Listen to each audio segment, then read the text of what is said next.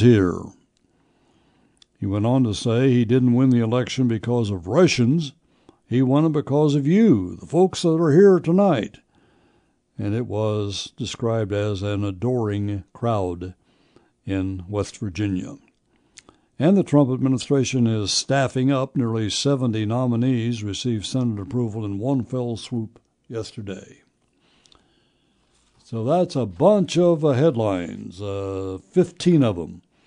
We're going to go through some of those stories piece by piece and give you more details. And you have an opportunity to talk about those, make your comments about those, or if you want to bring up something different, something new, a question that you may have, a comment that you may have that doesn't have anything to do with any of those, that's okay. Because that's what we do on an open line. Here's how you get on, 356-9397. That's our phone number, 356-9397. Or you can use the Castle Heating and Cooling text line, which is 351-5357. It's 9:14, 58 degrees. Boy, when I opened the door this morning about 5:45 to pick up the paper off the front porch, that cold air hit me. It was, I didn't realize it was just gotten out of a warm bed. It was really nippy. Feels pretty good, actually. So we'll take our first break right here. Jim Lewis is at the controls at this moment. Ed Bond is in the house, but he is doing something else right now. And once he gets that fixed, I presume he will come back and relieve Mr. Lewis for his other duties. But we'll take a break here at 9:15 and see who's going to be first today. What's on your mind? Let's get some conversation going. We want dialogue, not monologue. I can go from now to 11 o'clock with no problems if you just want that. But this show is designed for conversation between me and you. So let's get something going. Whatever you say is okay with me. I'll take a break. Coming right back. This is Penny for Your Thoughts. I'm Jim Turpin. This is an open line this morning. And Lynn is first up. Hi, Lynn. Hi. I just want to invite everybody to the CU Christian Church. We'll meet Sunday, August 6th, this coming Sunday at 10:30 at the Crystal Lake Pavilion. And it's a new church that's just started here in Champaign-Urbana. It's a brand new church, or you're just yes. changing locations or something? We don't have a location yet, but we're just meeting at the Crystal Lake Park. Just want to invite anybody that wants to come and hear a good sermon and good singing. Who is the preacher, or who will be doing the sermon? Jason Epperson. Mm-hmm. And who is that? Well, he's a young man that has been here in a local church, and then went to fill in positions at some other churches, but he's come back to the area. So just want to invite everybody, and thank you, and have a good day. Appreciate the call. Thank you. Bye. I think she was afraid I was going to ask her some more questions. But it's a unique situation to start a new church. I was trying to find out more about it. We're at 356-9397. Text us at 351-5357. Well, there's still conversation about the Champaign County nursing home. And Tom Kathik writes in the Gazette this morning that a group of Champaign County Board Democrats says there's some reason for optimism at the nursing home, and any decision about the future of the facility will be made by the county board, not by countywide elected officials. Tom reminds us that a group of 9 countywide officials last week urged the county board to sell the nursing home as soon as practicable in order to avoid further cuts to county staff and services. County Administrator Rick Snyder had warned last month that as many as 24 to 30 positions paid out of the county's general fund might have to be eliminated because of financial problems at the nursing home. While the concerns of department heads and county-wide elected officials are heard by the board, and we share those concerns, it is not the role of these officials to determine the county budget. That was a statement signed by 7 of the board's 12 Democrats. That responsibility, as designated by state law, is left to the county board to determine Champaign County's budgetary priorities and no one else. The statement was signed by board members Josh Hartke and Kyle Patterson, Geraldo Rosales, Stephanie Furtado, Steve Summers, Robert King, James Timsley. 5 other Democrats on the board did not sign the statement, Patterson said. He said, I had written out the statement. Then I reached out to individuals if they were willing to sign on to it. And I didn't hear back from some, and some of them had different takes on how to approach it, but I really didn't get much pushback. And the board members also said that financial projections made at a county board session last week were worst-case scenarios.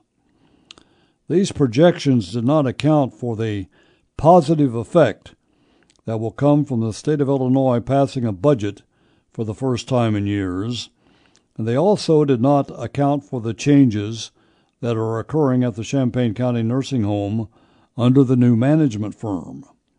This is according to the Democrats.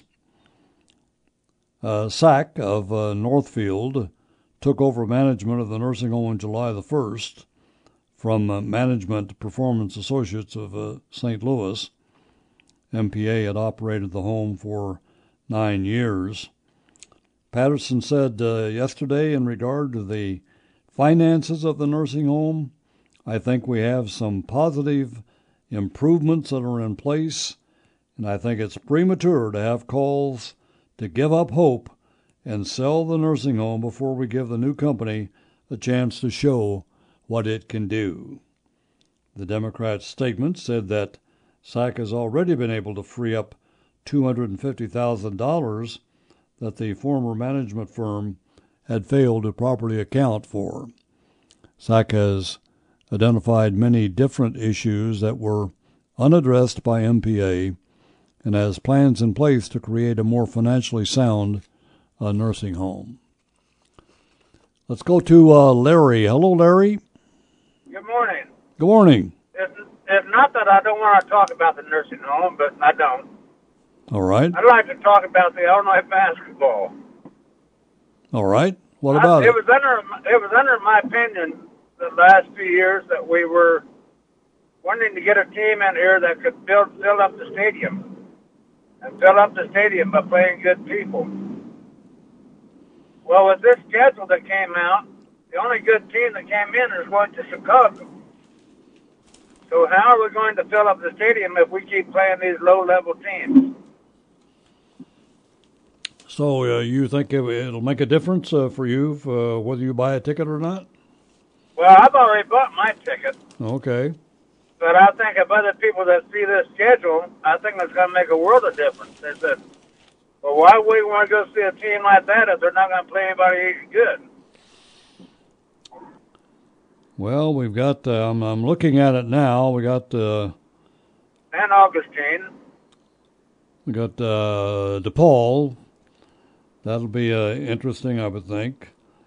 And of course, that's one of the interesting teams. Yeah, Wake Forest on the road would be, and UNLV on the road. So, New Mexico is on the road. Yeah, well, we got the Big Ten's the only thing we have at home that is worth anything. Now, say and that. Maybe DePaul. Oh, okay. Well, I don't know if people have seen the schedule or not. We open on November the 10th with Southern.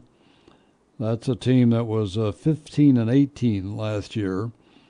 Then we've got Tennessee Martin. They were 22-13. And then DePaul at the State Farm Center. And they were 9-23. And on November 19th, Marshall was 20-15. These are last year. That doesn't always mean what kind of a team they're having this year, but it gives you some idea. We're going to play Augustana on the 22nd of November. That's 20. They were 24-9. NC. But they were a Class 3 school. Yes, and NC Central. I don't even know where that is. Yeah. But that team was 25-9. And let's see, Austin P at the State Farm Center. They were 11-19. And Longwood on December the 13th they were 6-24. Got the New Mexico State, the Lou Henson honor game. Yeah, the home game where Lou Henson is going to be honored is going to be honored in Chicago. That's right. That's at the United Center. And which doesn't make sense since he played most of his games down here. Well, he not at the State Farm Center. He played it at the Assembly Hall. I know. No, he coached both teams. That's the right. The idea of honoring them. Makes a lot of sense to me. I think that's a very good idea. And then Missouri game really should be something this year. That's for sure. But of course, that's in St. Louis. So I see your point. These are teams that are not real attractive, but I think one of the reasons we don't know what we got. I don't think the coach knows what we've got yet. Once we play these low-level teams, we're still not going to know what we got. Well, that's not exactly true. I think you learn a lot once they start throwing the ball up and the games actually start. But I get your point, and I'm sure there are people that agree with you on that.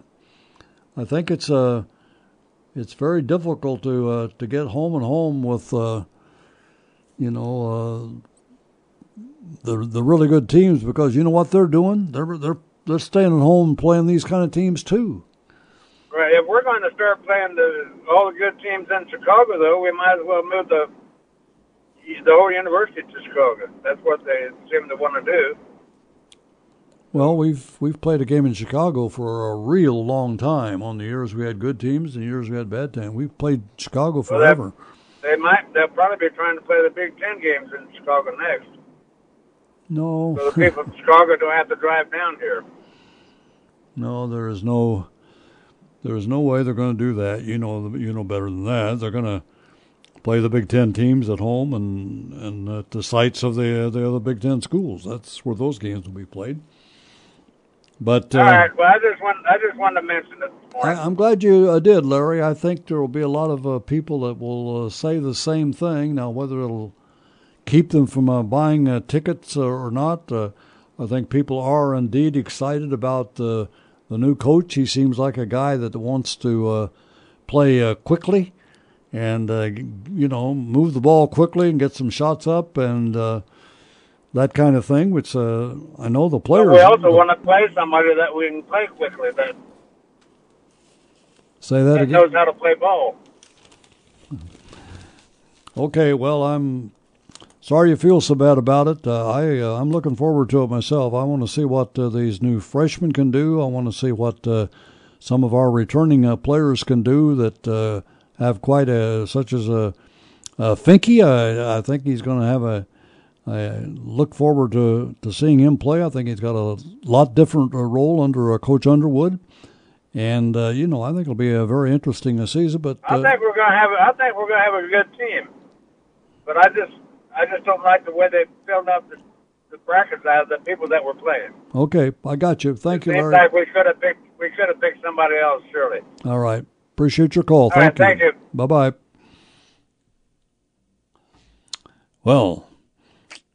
There's one. I heard a lot of conversation about that when the schedule came out, and it's the same way every year. Every time they bring out the non-conference schedule and we're not playing, top 25 teams in every home game, people will complain about it.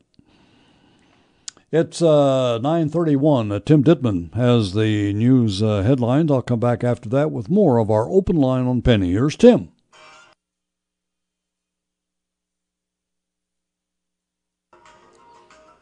This is Penny for Your Thoughts. I'm Jim Turpin. Phone lines open at 356-9397. Text us at 351-5357. Well, Larry brought up the basketball schedule, the non-conference games announced yesterday. And he's quoted in the paper this morning in a story written by Scott Ritchie. It's maybe not quite where we want it. I've said many times I like playing great people, and I want to play high-level people. We work on that. You can only control so much. Scheduling is very, very difficult, very challenging. A lot of it is done years ahead. We'll work on that in the future. Underwood said Illinois' 2018-19 non-conference schedule is nearly complete. This coming season, though, will feature games against a dozen Division I teams with an average RPI of 196. That includes Longwood on the high end at 343, Wake Forest on the low end at 43, and Division III Augustana.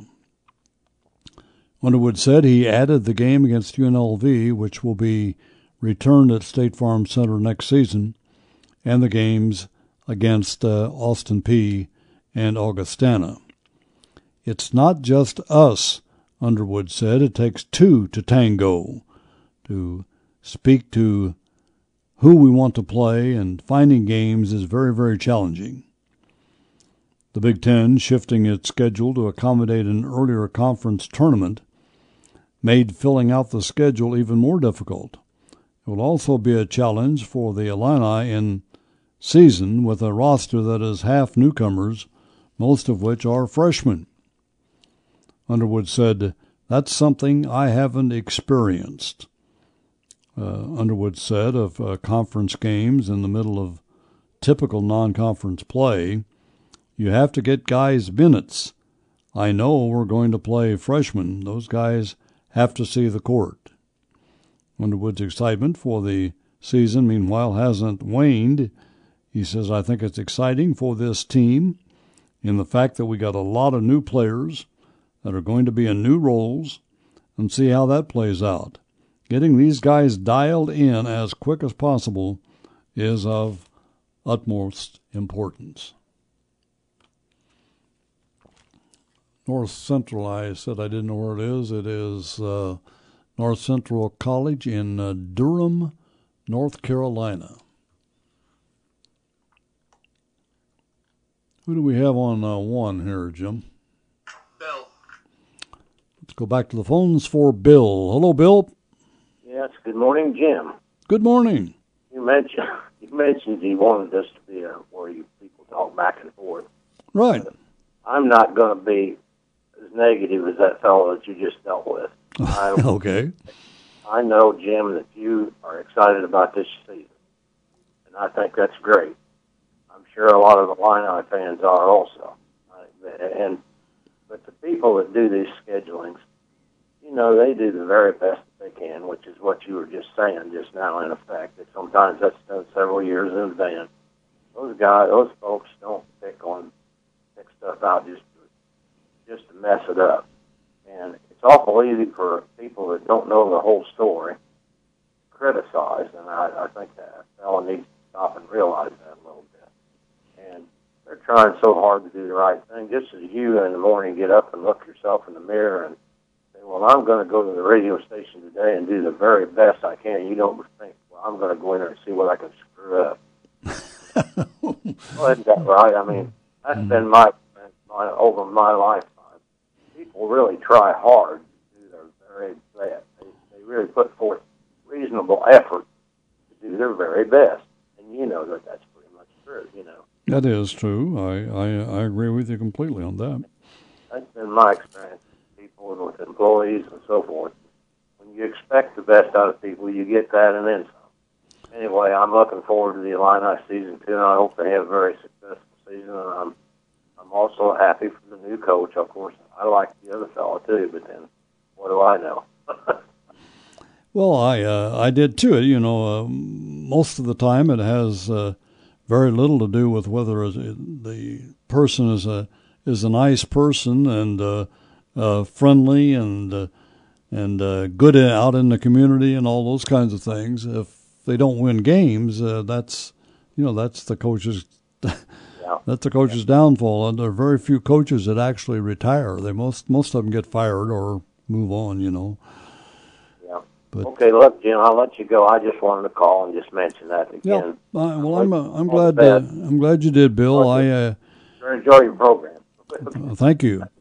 We've got so many young players. I'm very excited about seeing some of these new guys. You can't expect freshmen unless it's the Fab Five or some people like that.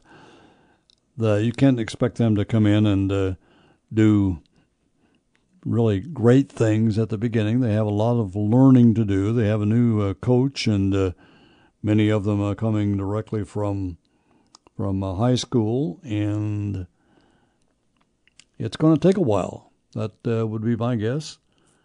And maybe playing some of these teams that are not the teams that you want to play is the right thing to do with this team, with these guys that need to be given court time, need to be tested. Going to have to hurry, too, and to get the team ready for the early Big Ten games.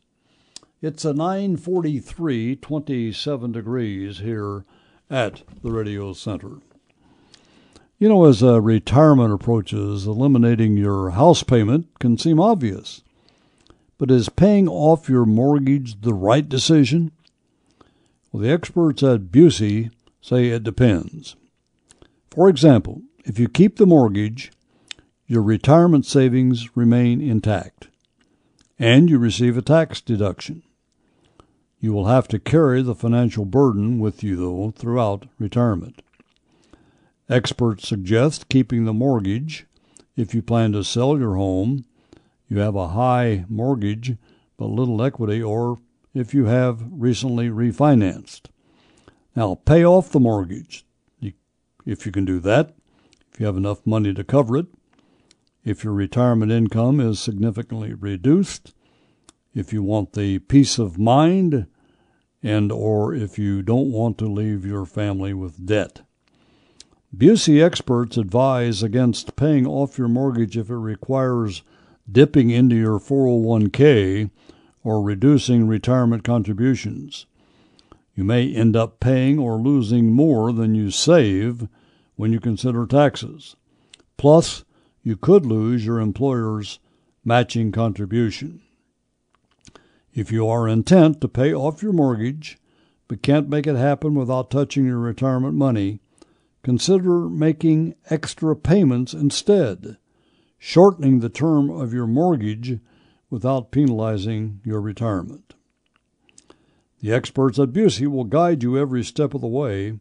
Stop by one of their many convenient locations, call 1-800-67-BUSEY, or visit buseymortgage.com to get started today. Well, we were talking about the nursing home and just about finished the conversation on that. I just wanted to say a couple of things here at the end. The Democrats said that the closure of the home, which county officials said they want to avoid, or a hastily executed low-bid sale of the nursing home, will result in the taxpayers of the county losing millions of dollars due to bill backlogs that will no longer have the source of revenue that the Champaign County nursing home produces. Simply put, a closure or a hasty sale of the Champaign County nursing home will result in a much worse financial situation for the taxpayers of the county than where we currently find ourselves. There will be more discussion of the nursing home effect on county finances later this month when the county board begins hearings on the budget for the fiscal year that begins on January the 1st. 9:46, 58 degrees at the radio center. We're talking about the schools. I haven't heard much about the school. Well, what's going on with the schools? They passed the big referendum some time ago, and just haven't heard much. Interesting to hear or to see Marcus Jackson's story today that he talks about when the schools are going to be ready. According to Unit 4 School Board President, the improvements to both Champaign high schools are expected to be completed in time for the 2022-23 school year. That means that the incoming 7th graders this year will be the first seniors to occupy the updated facilities. Central's updates will be more extensive and expensive of the two high schools. It will remain at the current site.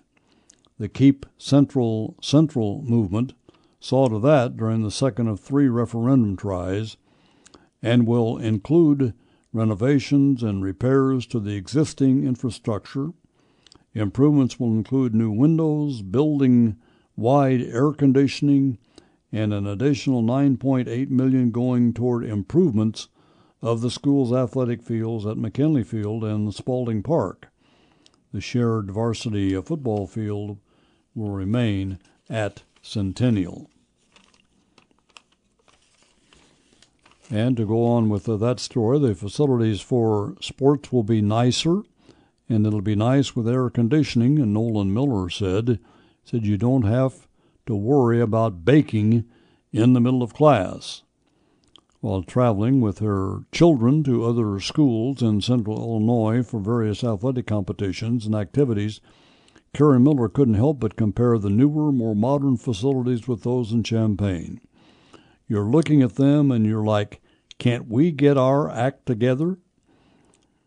And Nolan said, it's kind of nice knowing that I'll be graduating from a new high school.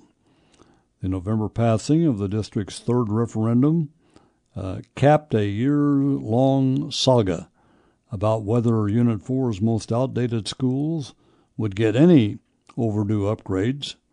Christine Nixon Quirk, whose son Max will be entering 7th grade this year, paid close attention to every development and said, I will believe it all when I see it.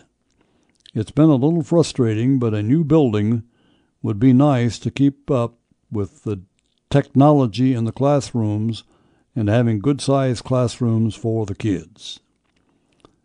Kendra Friend registered her 7th grade grandson, Joseph Smith, for school on Thursday. She's most looking forward to the technological improvements that will be made as part of the new high school. He's really into tech, and he's been in the STEM system for a few years, so anything that would give him encouragement and show him what to expect in college would be nice. You just keep on hoping and praying that they stay in school long enough to make it that far.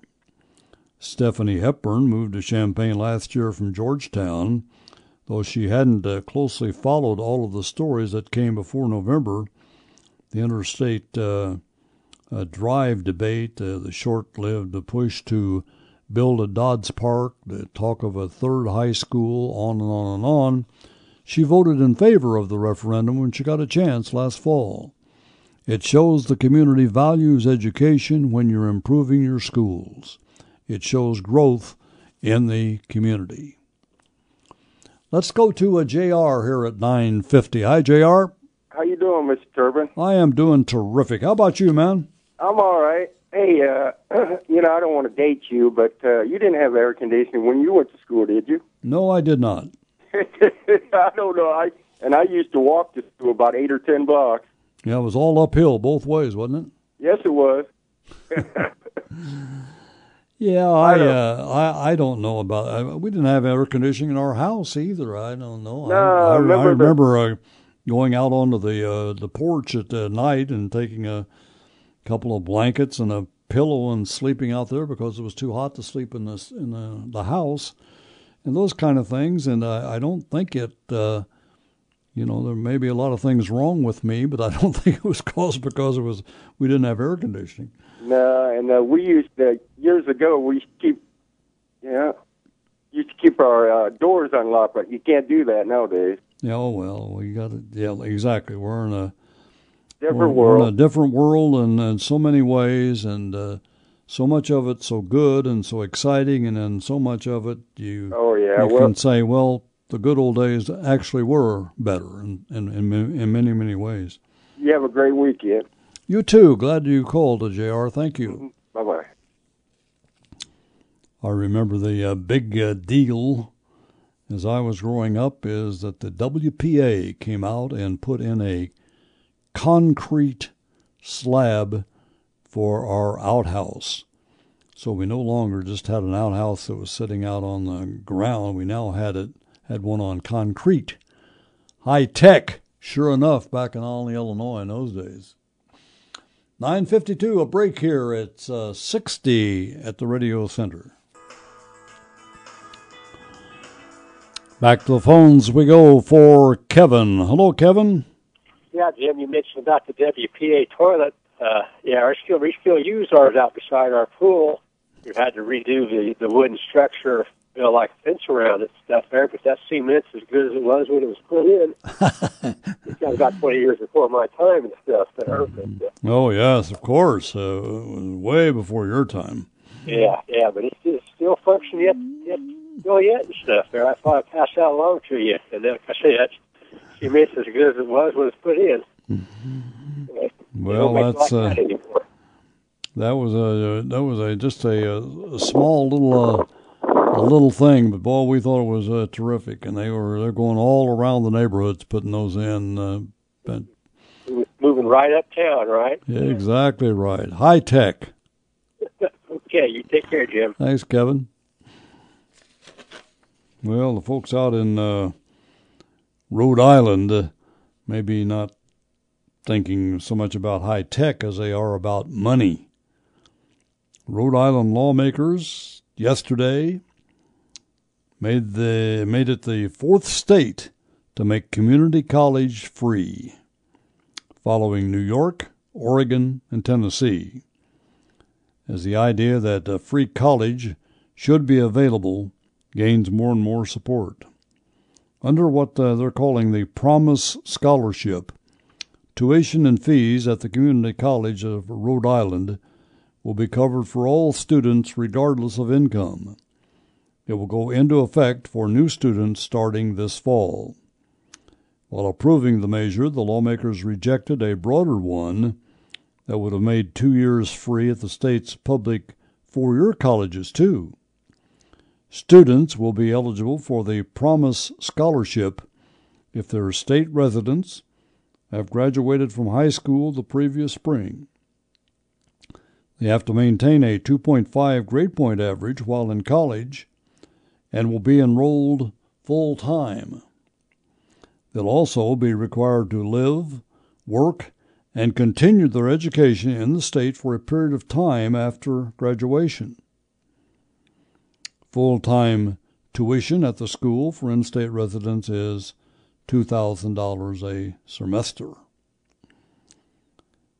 Well, this was an added, I hadn't heard this.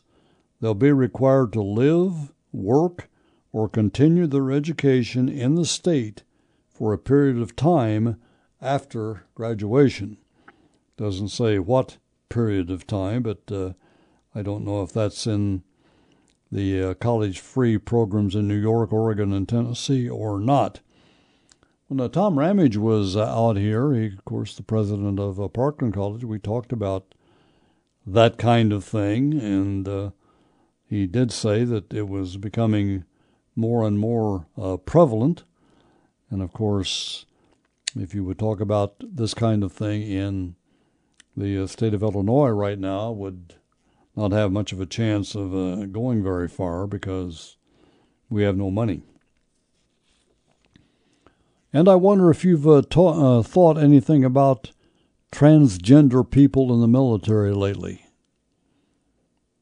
devote much time to that? Not me. But a new university poll conducted yesterday said that in the wake of Trump announcing via a tweet a ban on this, found that more than 2/3 of Americans polled feel they should be allowed to serve. Our time is up. We'll have another hour of open line after the news on DWS in Champaign-Urbana.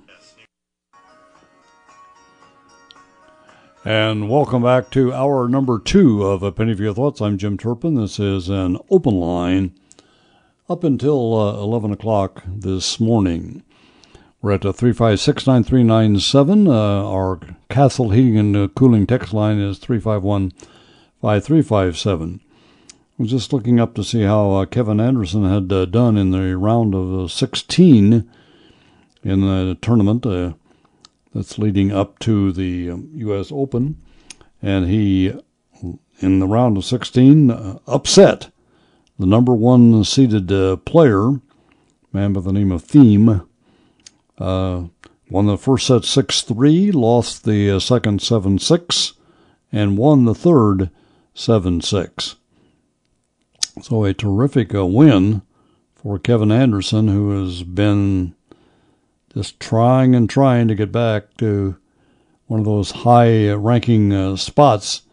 His injuries slowed him down for a real long time, but he's just getting better and better. And that was a real big win for him. We're happy for him, but right away he's got to play again today in the quarterfinals. And we begin playing against a man named Bombry that I don't know anything about to tell you. It's supposed to be at 3 o'clock this afternoon. But it said, the story says on match point, in the third set on match point, they were playing a tiebreak, and Kevin served an ace at 139 miles an hour. He can really hit it. Anyway, our congratulations to Kev, and we'll follow him in the rest of the tournament. Right now it's 10:10. In case you've just joined us, we talked a little bit about the county Democrats seeing a ray of hope for the nursing home, and they emphasized that any decision that will be made on this will be made by the county board and not by the county elected officials. These are the people that signed the letter the other day, or the memo that indicated that all of them said their advice would be, or their hope would be, that the county board would elect to sell the nursing home. But the Democrats said there's a ray of hope here, and whenever the time comes, we will make the decision. And Natalie Wickman writes about quite a interesting situation with the lake troubles. We heard about that. We talked about that at some length when it first happened. This is out at Timberline Valley South residence. They had a big meeting. This is the place where the 2 lakes that they have there. And I saw some footage on the television last night. It's a very pretty place, very pretty. And their 2 lakes got sold out from under them. And the guy that bought them made call himself Nasty Joe. And he said, I got these lakes now. We might have a catfish farm out there, or maybe it'll be a houseboat as a living quarters for some fraternity members and all those kinds of things. He looks like he wants to sell the lakes back, but they don't have an organization in that neighborhood out there. And so they're probably going to look at what happened out at McHenry County. McHenry County homeowners had a similar situation. The group argued and won with a provision that states that all interested homeowners should be notified of a nearby auction. And this did not happen at Timberline. Some people got words that there was going to be an auction, but not everyone. And so they're looking into that part of it. Doug is next. Hello, Doug. Hey, good morning, Jim. Two observations on things you brought up before the news. Number one, on the free college education. Since for years and years, and now anybody that serves in the military and successfully serves gets a full ride scholarship with the GI Bill. That's nationwide and goes to school. And today they're picking up not only tuition and fee, they're picking up housing costs. In the state of Illinois, and I've used this very successfully for all three of my degrees, you get a full ISVS scholarship. In other words, an entire automatic admission, but you got to make grades, and a total free ride. And that gets reinstituted. I found out recently, after all the years, and I did it for all three degrees, that I still got it left over because of the last time I got reactivated. So that pre-schooling has always been there if individuals take the responsibility. And then the other thing, too, is anytime you're in the Illinois National Guard, you get a free ride at college.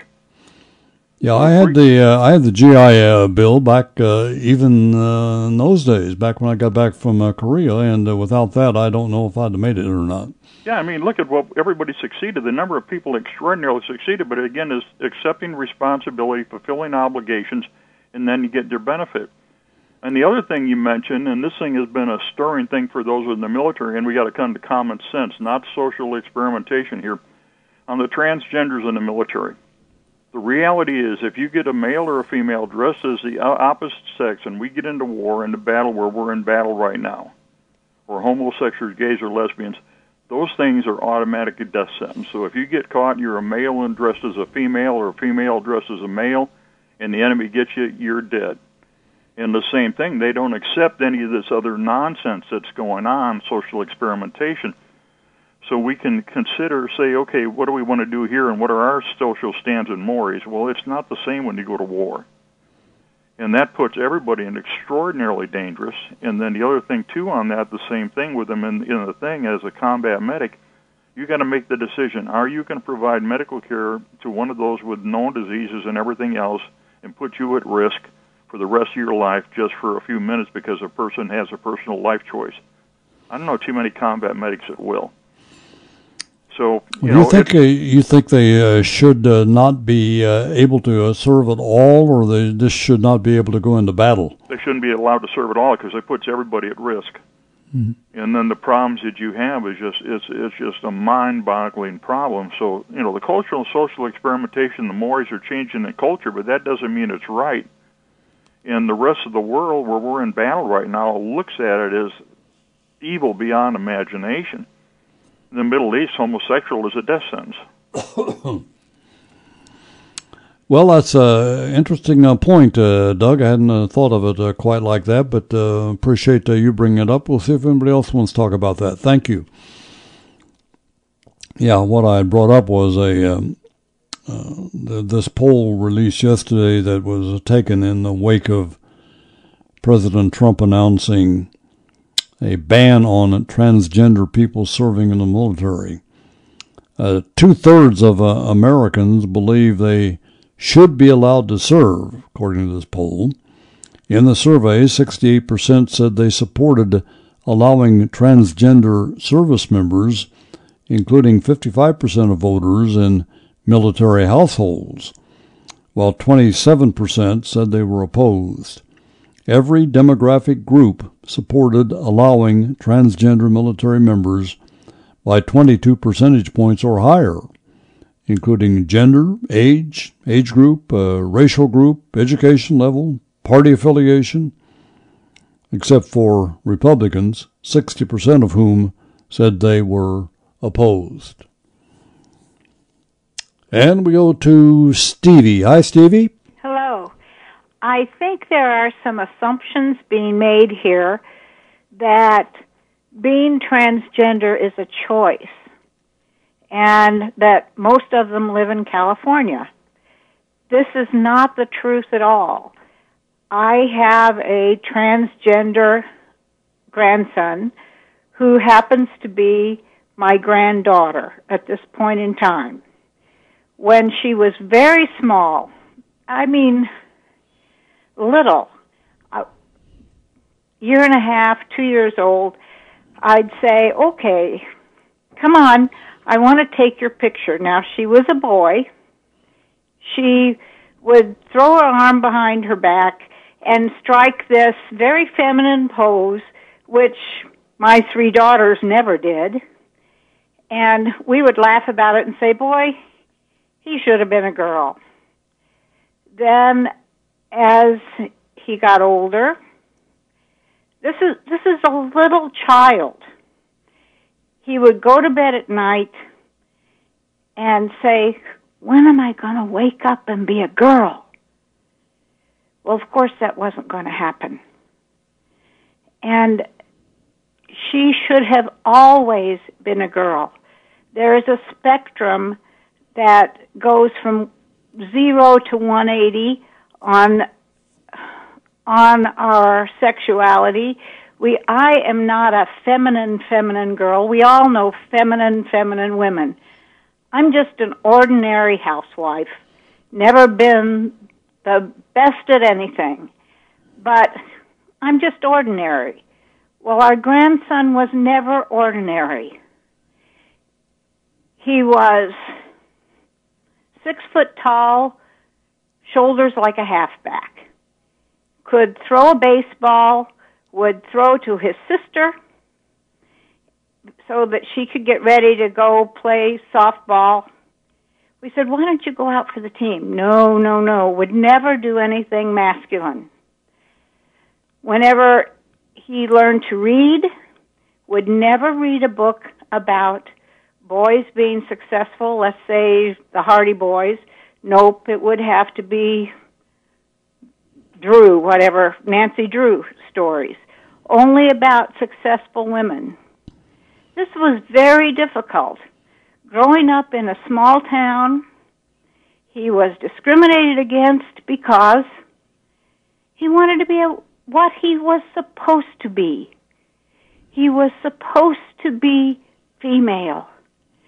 He can't help it that he wasn't. This was not something his family did to him. This is how he was from day one. What has happened to him now?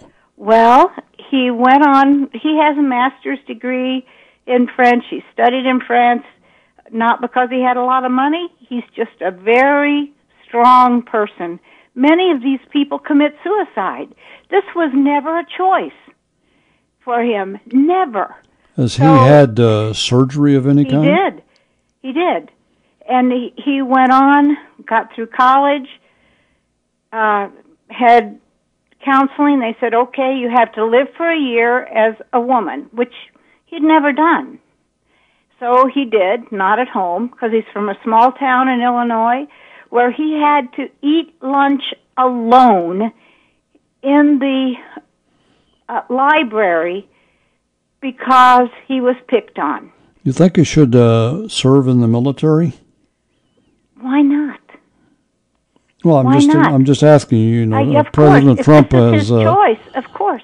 Why shouldn't he be able to serve in the military? But he's not he now, and I'm glad of it.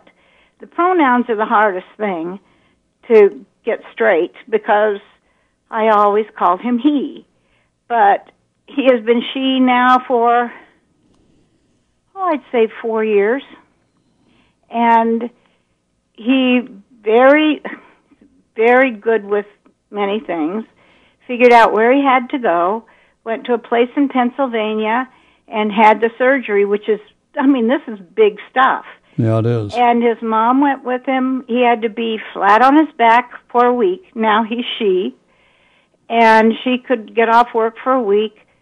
My husband and I went and spent a week with her while she was recovering. And since she's not allowed to get out of bed for the second week while she is recovering, I can tell you, if she served in the military, you would know, you could not know the difference between her anatomically and any other woman. It's amazing how the surgery was. I appreciate your story, and this is the first time anyone has call to tell me an actual story about someone they knew or somebody that was related to them, and I appreciate it, Stevie. I'm going to have to move on, but okay.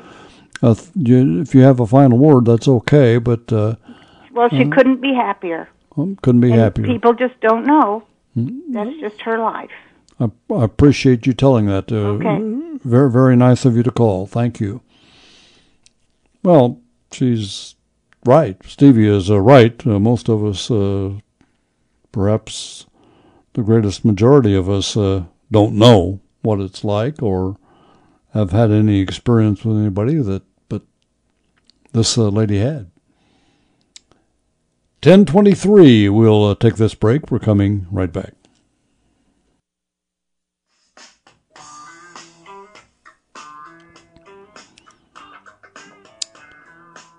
I'm Jim Turpin. This is Penny for Your Thoughts. We're taking your calls this morning up until 11 o'clock.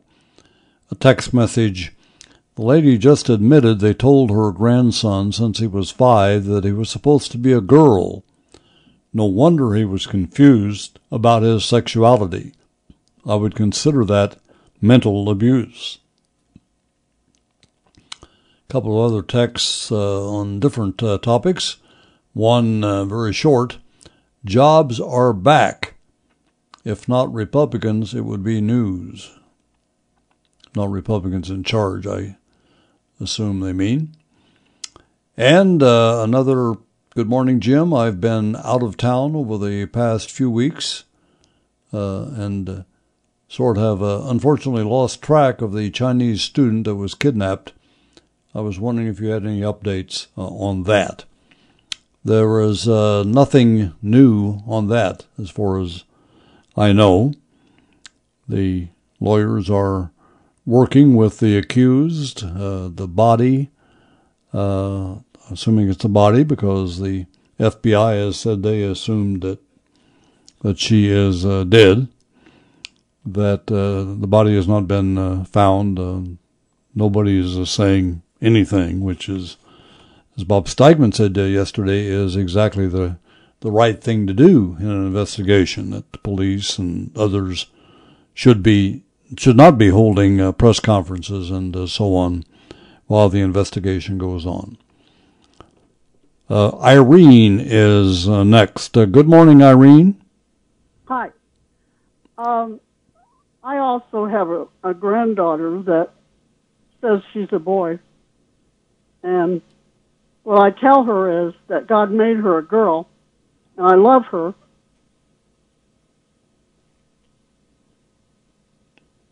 And? Hello? Yeah. Anyway, she said she's known it since she was 5. And how old is she now? She is 24. 22. And she lives in another state. But, you know, she said, you can throw me out of the family or whatever. I said, no, I love you. You know, I'll continue to love you. But she's wrestled with this and decided to change her name to Christopher. But she's still Kristen, my granddaughter, to me. But, you know, I believe the Bible, and I wrestle with that. Because I know these people say that they're born like this, you know. Is she doing anything about it with regard to surgery or anything like that? She has not had surgery, but she's had some other things. Hello? Repeat that. We got a... Yeah, she has not had surgery. Okay. But she has done some things to change her voice, and she looks like a boy. If you saw her, you would think she was a boy. She dresses like a boy? Oh yeah, she does. She's you know, she's always done with boy things. You know, even when she's little, she didn't like to wear a dress. She used to fight with her mother about wearing a dress to church. Yeah. And you know, I don't understand. You know, but we all love her and accept her. Well, and of course, her mother calls her Christopher. I call her Chris. Okay. Well, thanks, Irene. Appreciate you sharing. 10:31, Tim Dittman has the news headlines. We'll be back with more of our open line up until 11 right after the news. Here's Tim.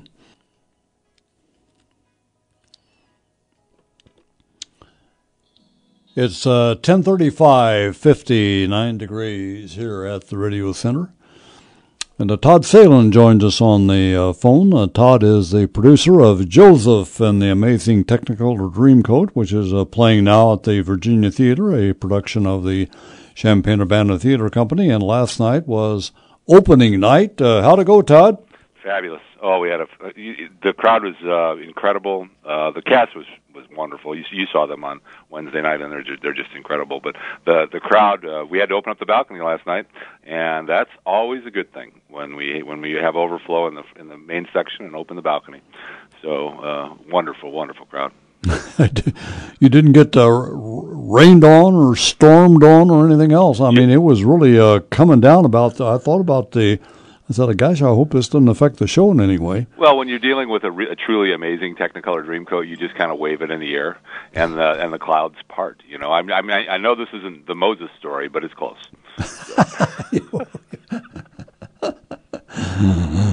So Todd Salin is writing his own version. He's a revisionist of history now. Yeah, we have to check it out with Andrew Lloyd Webber and Tim Rice in order to bring it into the show. But it's all doable if you know the right people. So how many people will that hold downstairs? About 1,000 or so? I think it's about 650 or 700. I think it's about right. Well, I don't know. Stephen Bentz is the expert. I just have actors and sound and lights and things like that. I don't really know. So the reaction, I take it from the crowd, was like it was on the Wednesday night? Oh my goodness! The crowd was just incredible, laughing and cheering and almost jumping on stage. You know, it's pretty. As you know, it's a show that's so interactive with the actors addressing the crowd sometimes and stopping the action. You know, it's an interesting show because. Jeff talked about this before because there's really no stage direction in the script. It's left for the director to interpret all those songs the way they want to interpret them. And so you can take it as far as you want. And you know, sometimes I've seen it done where they've taken it maybe a little too far. But I think this is a really good mix in what Jeff Dare, our director, has set up. I saw one chain. I've seen Joseph, I don't know how many times, and it's always that part of it is the fun part, I think. How they're going to handle this. And they had you might remember this show, if CUTC did this, or was at the Assembly Hall. Anyway, they had the Central Illinois Children's Choir, and they had them on the steps, and they were all seated, and they were up on one side of the stage, and they just mainly sat there during the show and sang and were wonderful. But in this show, they are active. They're on the stage a lot. Oh yeah, they're and on purpose. You know, sometimes running across the stage lost. It looks like it's kids being being 10-year-olds or 7-year-olds or whatever. But a lot of that's planned, you know, to make it to get the audience to laugh. You know, the curtain's closing and the actor goes running out. You know, things like that. I saw the curtain come down one time, and there were two young people on the stage, and one of them got left out. Exactly. Now, we didn't plan that, but it was cute, and they handled it so well. Yeah, he had to come back and get back on the stage by circling the curtain. Anyway, it's a wonderful show, and as I've talked about it on the air before, the most impressive thing to me, and the actors are terrific, and the music is wonderful. But the most impressive thing to me was the way that the thing is, the set and the lighting. Yeah. Those are two things that people will not forget. It seems to me that are really into musicals, because it's like being at a rock concert. I don't mean real loud or anything like that. I mean the lighting does some magic things on the stage. It really complements the actors singing and dancing as opposed to being a distraction. Jeff Dare had this vision. He's our director back in February when we first met, and he said, "Todd, this is what I want to do." Now, to give you a perspective, that lighting costs us 10 times more than we've ever spent on lighting on any of my shows before. So it's not cheap to do, and it takes a lot of planning. And we had to find somebody, more importantly, who could do it. Who could stage it and plan it and do all that stuff. So we went over to Krannert, and we found a young man named Stuart Wilson, who's a master's student in lighting at Krannert. Krannert loaned us to us loaned him to us for the summer, and Stuart's been fabulous. He has worked so hard. He's been at the theater since we hung the lights on Saturday. He's been there almost nonstop for 4 or 5 days trying to get it right. And last night was the first night that it was perfect. Since last Saturday. So he's a remarkable young man. Well, I don't want to give away any secrets, but when Joseph sings about my Technicolor Dreamcoat and everybody is responding with the kinds of colors that are in there, be ready is all I can say. Yeah, exactly. That was kind of like one of my things with Stuart. I said, Stuart, about every I won't give it away either, but about every drama director like Sue Aldridge and LaDonna Wilson and Carol Allen and all these people all around town, they've all done Joseph, and they always wanted to do something with the lights. I said, can we do that? He says, oh yeah, I can do that. Well, I've got my family coming and on Saturday night, so we'll see you then. Tickets are available. I don't want anybody to think that it's sold out. You can come to the door, and you can also call the Virginia or go to the virginia.org. They're sitting there right now, ready and dealing with ticket orders. So it's tonight and Saturday night and Sunday afternoon. Am I right? Exactly right. Thank you, Todd. See you on Saturday, if not before. Bye-bye. Bye-bye. Joseph, it's Champaign-Urbana Theater Company. This show has been on. Those of you that have been around here for a while have seen it, half a dozen times? Maybe that's too many. I don't know. I've seen it a lot of times, and so have you, and there's been the movie, and there's been the Donny Osmond era of Joseph, and so it's that. And this is a little different. This is a lot different, as a matter of fact. And I hope you can go, and I hope you can like it. Hope you do like it. Not can like it. Hope you do like it. And let's see, back to Bill, who says, I don't question the patriotism of transgenders, nor do I know if their ability to serve is hampered. I don't have first-hand experience with either matter. I do have to wonder how the government's decision to pay for the expensive surgeries fit in. Yeah, that's another controversial part of this, isn't it, Bill? Something we haven't talked about this morning, but we have talked about in the past. We're at the 10:43, 60 degrees, so it's warming up a little bit, but this is going to be a cool one. Trump is off on a vacation. He started today. He's taking a 17-day August vacation. He'll spend at his Bedminster, New Jersey Golf Club. He spent several recent weekends at Bedminster after having spent many weekends during the winter after his inauguration at Mar-a-Lago in Florida. Trump was critical of Barack Obama for taking vacations and for playing a lot of golf, and said during the presidential campaign, I would rarely leave the White House because there's so much work to be done. I would not be a president who took vacations. I would not be a president that takes time off. Well, don't believe anything anybody says during the campaign. They're just saying things they hope you'll like and then hope will make you vote for them. And then if they're fortunate enough to win, they forget all of them. It'll be the same thing the next time people start complaining, or campaigning, I should say. They campaign and we complain.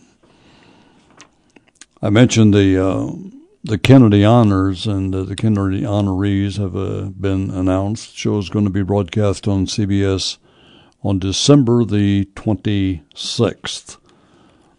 And I look forward to seeing Norman Lear on there, because Norman Lear was here and was a terrific hit at the Ebert Fest. He was just so good and so nice to people, and was terrific on the stage. And he's getting up there in age too. Well, this plant that Toyota and Mazda is building is only going to cost them a cool $1.6 billion. $1.6 billion for this factory they're going to build someplace in the United States. They haven't said where yet, but it'll create as many as 4,000 jobs. The Japanese automakers said in a statement earlier today that the facility would be operational by 2021. Didn't specify where it would be built. Mazda plans to build new crossover vehicles in the U.S. market at the plant. Toyota will produce its Corolla model there. The move is likely to be seen as a win for President Trump, who attacked Toyota earlier this year over its plans to build a new factory in Mexico. He threatened to slap a big border tax on Toyota cars if the plant isn't built in the United States. Toyota had intended to build Corollas, the world's best-selling car, at the plant in Mexico. But on Friday, the Japanese firm said it now plans to produce Tacoma pickup trucks at its plant in Mexico instead of the Corolla. Trump welcomed the news, describing it on Twitter as a great investment in American manufacturing. Toyota and Mazda will build this $1.6 billion plant here in the U.S., create 4,000 new jobs, a great investment in American manufacturing. That last part is just the tweet from President Trump. I did not realize that the Toyota Corolla is the world's best-selling car. There's a lot of them out there, I know that. A lot of Toyotas out there, and this is the smallest of the sedan-type cars that they build, and all the Corollas currently sold in the U.S. are made in Ontario, Canada, or Mississippi. And the story goes on to say the prospect of a new factory in the United States could set off a competition among states over its location. State and local governments are likely to offer subsidies and tax incentives to land the factory, which could produce as many as 300,000 vehicles a year. That's about as obvious as anything that you could possibly write. State and local governments are likely to offer subsidies and tax incentives to land this factory. Yeah, $1.6 billion. Toyota and the much smaller Mazda also announced a new business partnership, the latest example of consolidation in the auto industry. Toyota will pay about $450 million for a 5% stake in Mazda as part of the deal, while Mazda will buy a stake of the same value in Toyota. In addition to the new factory in the U.S., the automaker said they would collaborate on safety and technology for electric vehicles. Toyota lost its title as the world's top automaker to Volkswagen in 2016 after 4 consecutive years of dominance. General Motors last won the title in 2011. The traditional industry kings now face a challenge from a rival alliance anchored by Renault and Nissan. We'll take a break here at 10:50. If you have something on your mind, we have another 10 minutes or so give me a call. I'll be right back. At 10:52, we go back to the phones for Eric. Hello, Eric. Good morning, Jim. I heard recently on the radio that Illinois' indebtedness of $100 billion plus is, great time to get a brain freeze, that the interest rate on that is like 12%. I think I had the figure right, but that's unbelievable. Oh, they also said that the debt is increasing at the rate of $2 million a day on that. But hell, at 12% in 6 years, that $100 billion debt would double. And I think commercial loans are 4 to 6%. that'd be a much better deal. I don't know why they're procrastinating on that thing, but when they're irresponsible, I guess that says it. So that's all I know so far. Okay, well, those are staggering numbers, aren't they? Certainly. Thank you. Thank you. Appreciate it. I'm going to have Van Dukeman on next Thursday. Van is the president and CEO of Busey, and we're going to talk a lot about the growth of his company and all those kinds of things, but would be a good guy to ask about these various money questions that we have from time to time. So keep that in mind. Julia Reitz, the state's attorney in Champaign County, will be here on Wednesday. Jim Dye will come back by himself on Monday. He always comes every couple of weeks, talk about his editorials and the columns that he writes and other items in the news. And that will be on Monday. We'll have On the Money on Tuesday next week. And